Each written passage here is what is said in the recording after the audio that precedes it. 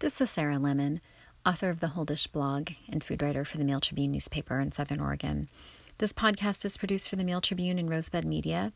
You can find it online at mailtribune.com/podcasts and on my blog, The Whole Dish, at blogs.esouthernOregon.com/rogue-valley-food. My column in this week's a la carte relates my pride in having kids who are pretty good eaters. It's not always perfect. We do have some meal times that go more smoothly than others, but generally speaking, as I relate in my column, I've been fortunate that food isn't this battleground, an exercise in whining, crying, hair tearing by parents who just can't get their kids to eat anything. I certainly don't want to cast a negative light on parents who really are doing their best and they're presenting what they view to be healthy options. I really intended in my column to discuss sort of techniques that can elevate the best of intentions and sort of ensure a little bit more success for everyone, for kids and parents alike. And some of my advice certainly stems from interviews that I've done over the years with some childcare experts, and I related some of these tips in the May issue of Oregon Healthy Living magazine with a story that I wrote that had the headline, "Yuck to Yum." Was all about how to deal with finicky eaters and encourage adventurous eaters, which is really what food is all about, taking a negative experience for some kids and really turning it into a positive. My boys have their very distinct tastes. I have a 6-year-old son and a 4-year-old son. The older one is definitely of a more carnivorous inclination. He really likes meat. He's pretty wary of vegetables. He has a few that he likes, and there are his absolute non-negotiable foods, among them tomatoes. He just won't even touch one. And if you ask his 4-year-old brother what his favorite food is, I mean, do you think you're going to get something like macaroni and cheese? Tomatoes! When I ask him, what do you like that I make for dinner? Tomatoes. They are very different in their taste, but I managed to make meals that appeal, I hope, to everyone. At least most of the time it seems that way. There's some techniques that I've hit on over the years ever since I kind of stopped sneaking the healthy stuff into my kids' food. You know, I certainly have done the finely minced kale and applesauce when they were babies. I've done roasted winter squash stirred into macaroni and cheese. It does not fool them. And in fact, I kind of sympathize with them. You know, you want macaroni and cheese, your palate is really set for that. And it's a big bummer when someone puts something weird in your macaroni and cheese that you're just not expecting in terms of color, in terms of flavor. So, I mean, I even had some sympathy on my kids the other night when I was resorting to boxed macaroni and cheese as a very last minute dinner, not having planned anything. And that's an item that I have actually kept in my pantry long before I had kids, specifically Annie's white cheddar shells, which my husband and I have always enjoyed, with a can of really good quality tuna and frozen peas, and seasoned with some dried dill or, of course, fresh herbs if we have those on hand, makes it even better. Chopped fresh chives being a favorite. I was going to make that for the kids. I didn't have the frozen peas. I realized I had failed to stock those, and I always make a point of keeping them on hand, but it just hadn't made it onto the grocery shopping list. So I went with broccoli. I was eating this with them and I really wanted the vegetable. And I thought, gosh, they are just going to give me a hard time if they see broccoli in their macaroni and cheese. And so what I very simply did was stopped the preparation process. And I talk about this in my column, which is also titled The Whole Dish. And those columns, which appear bi-weekly in the Mail Tribune food section, a la carte, can be located at mailtribune.com/lifestyle/food. Back to the macaroni and cheese and my philosophy that any dish can be made palatable to pretty much any member of the family. That's one of my main concepts with what I consider to be the whole dish, feeding the whole family, fulfilling everyone's dietary needs, and giving everyone something they can enjoy. In this case, what I did is I was boiling the macaroni noodles, was going to add the broccoli just to lightly blanch kind of the last couple of minutes of cooking. And then, of course, drain that and proceed with making the sauce from the packet of cheese and the butter and the milk. And instead of mixing it all back together, which is how I intended to eat mine, it was broccoli mixed in with macaroni and cheese, mixed in with the tuna, I very simply removed just a few pieces of broccoli from the whole batch and transferred those to my boys' plates. And they have these little recycled plastic plates that have individual compartments. There's one big one and then there's two smaller ones. And it maybe seems still to be a little babyish, I guess, at 4 and 6, but these plates actually work really well. And of course, I don't have to worry about the plate somehow getting broken because, believe it or not, at 4 and 6, my older son, my 6-year-old, still manages to upset his entire plate onto the floor every now and then. So I like to stick with these plates. They like them. They're in fun colors. And then it allows me to keep items on the plate separate. Some people may think that this is promoting pickiness.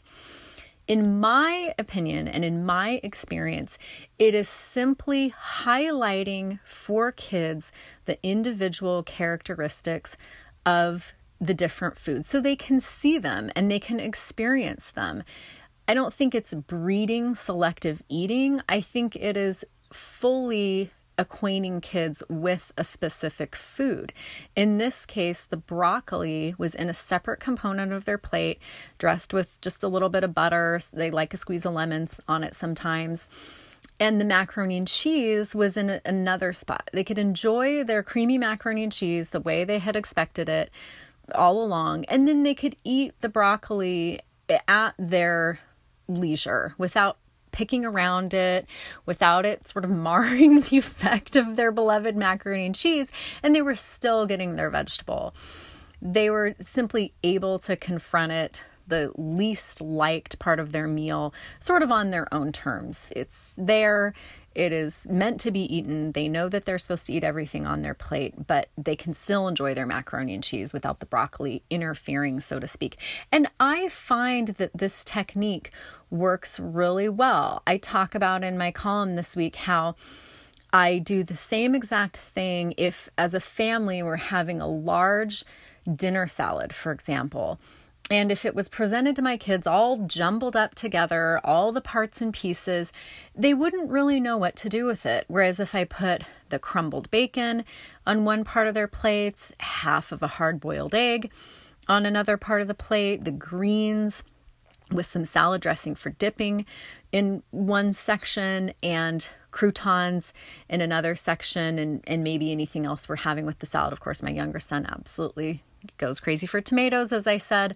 My older son, that's being a deal breaker. I leave them off his plate. But they manage all of that admirably. They eat all of it. We're not having to coax them to eat a salad because they can enjoy their bacon. They can enjoy their piece of egg. They dip their lettuce leaves again at their leisure, and everyone's happy for the most part. Again, it's not a fail-safe. We do have some meal times that are more difficult than others, but it's a really great overall technique, that one that I will uphold. In my column, I go into some detail about poke bowls, how poke bowls with raw yellowtail tuna have become one of our favorite family meals, and kind of against all expectations that my kids would eat raw tuna. They absolutely do in this dish. Again, it's the concept that everyone can kind of make their plate, kids and adults alike, the way they want. We start with the sushi rice, and I detail the recipe in my column in this week's a la carte. It's a very, very simple process with just short grain sushi rice, widely available these days in bulk food sections. of most grocers, water, and then a very, very straightforward seasoning common to sushi rice that's basically rice vinegar, sugar, and salt. And it's really just a method of cooking and ensuring that those grains don't stick together. That's the basis for this, of course, and find all the instructions in this week's column. The tuna itself is just diced, sort of medium dice, 1/2 inch to inch cubes. And it's tossed in tamari sauce and lemon juice, fresh squeezed lemon juice, a little bit of rice wine vinegar. And of course, the essential ingredient in this is the Japanese mayonnaise.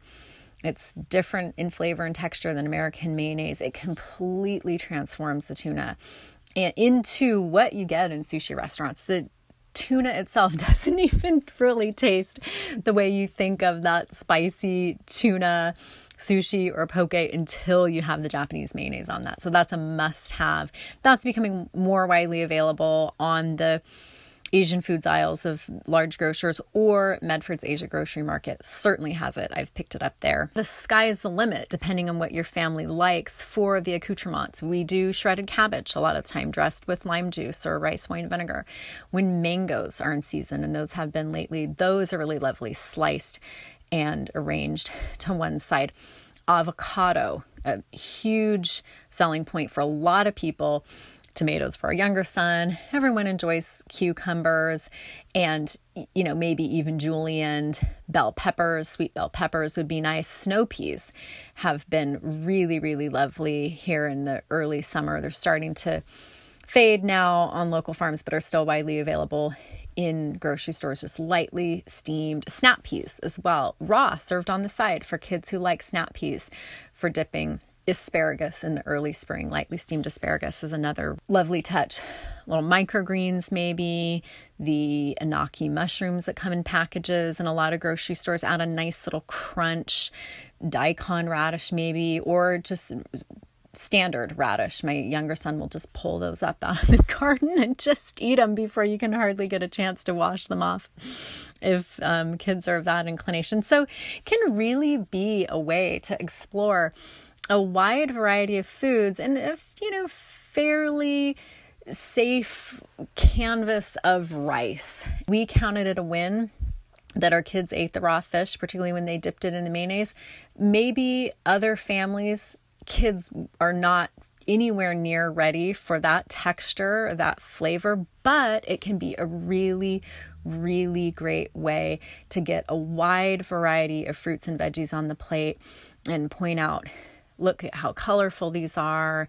Isn't this so much fun? Our plate looks like a rainbow. It sounds trite, but with kids, of course, it's all about really building up that experience. And maybe your family would prefer cooked fish. Maybe a nice, lightly roasted piece of salmon would be the way to go with this. I think it's wide open to interpretation. On that note, I was going to share some additional tips in this podcast from some of my experts quoted in my article in the May edition of Oregon Healthy Living magazine. I interviewed Emily Ridbaum from Stone Medical in Ashland. She's a board-certified holistic nutritionist, as well as Dr. Mary Murdoch of Southern Oregon Pediatrics in Medford.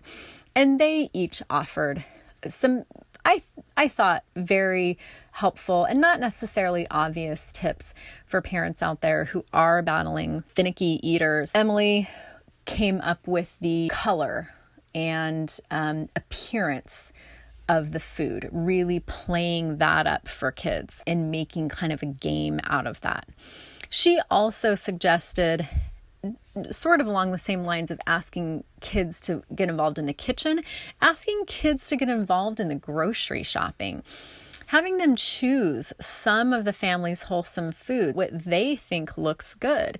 If you have a recipe that can accommodate either broccoli or cauliflower, for example, ask the kid which one they think looks better. Do they like the white cauliflower?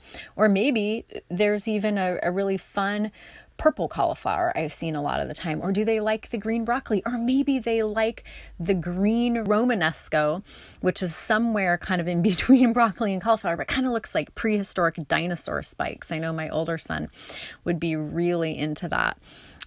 have a different venue for shopping as well, perhaps if it fits into the family's budget, such as farmers markets or other types of specialty stores like the Asia Grocery Market in Medford. Dr. Mary Murdoch advocates arranging times for children to spend time with peers who have healthful eating habits. Kids who maybe are sort of lagging behind in one area, such as developing a wide array of food preferences, will often rise to the occasion of modeling positive behaviors when they see other kids their age doing it. And particularly if they're removed from their usual environments and routines, if they're not with their parents, if they're at someone else's home, they're often more inclined to just follow suit because it's, like herd mentality. They're just going along with what everyone else is doing. That can be helpful in fostering some more adventurous eating habits, getting outside the box. And of course, she says, acknowledge at the same time, no one's eating habits are perfect. As I've admitted in this column, neither kids nor parents. If the day just did not lend itself to presenting healthy meals, don't dwell on that failure. Welcome the opportunity to do better the next day and maybe do a little bit of advanced planning to ensure that can happen. You're not going to be able to provide a well-balanced meal at every meal, she says. Both experts did admonish parents against preparing separate meals for kids. Again, what I'm advocating, doing slightly different presentations or stopping the preparation at one point, spooning out portions and then seasoning the adults' portions more highly, is not making your kids chicken McNuggets when you're having, a nice steak, for example. It's important to maintain the culture of the family sharing a meal, is Emily Ridbaum's opinion. And I couldn't agree more. We have a great time most of the time around our dinner table, no whining zone. And when we're all done, we're not above offering treats in very reasonable quantities. Dessert is not an every night affair at my house, but a little scoop of ice cream certainly is an appropriate reward on occasion for branching out and trying some unfamiliar foods in particular. And then, maybe we play a game as a family, and that's sort of how we go about our family eating culture. And I hope that some of those tips can help parents out there who are really wanting to foster that and just not sure exactly which direction to go. So find my column on encouraging adventurous eaters in this week's food section at mailtribune.com/lifestyle/food, and go back and check out that May edition of the Oregon Healthy Living magazine that I wrote with under the headline Yuck to Yum. And you can find more recipes on my blog, The Whole Dish, at blogs.esouthernoregon.com/rogue-valley-food. Thanks for listening to and reading The Whole Dish.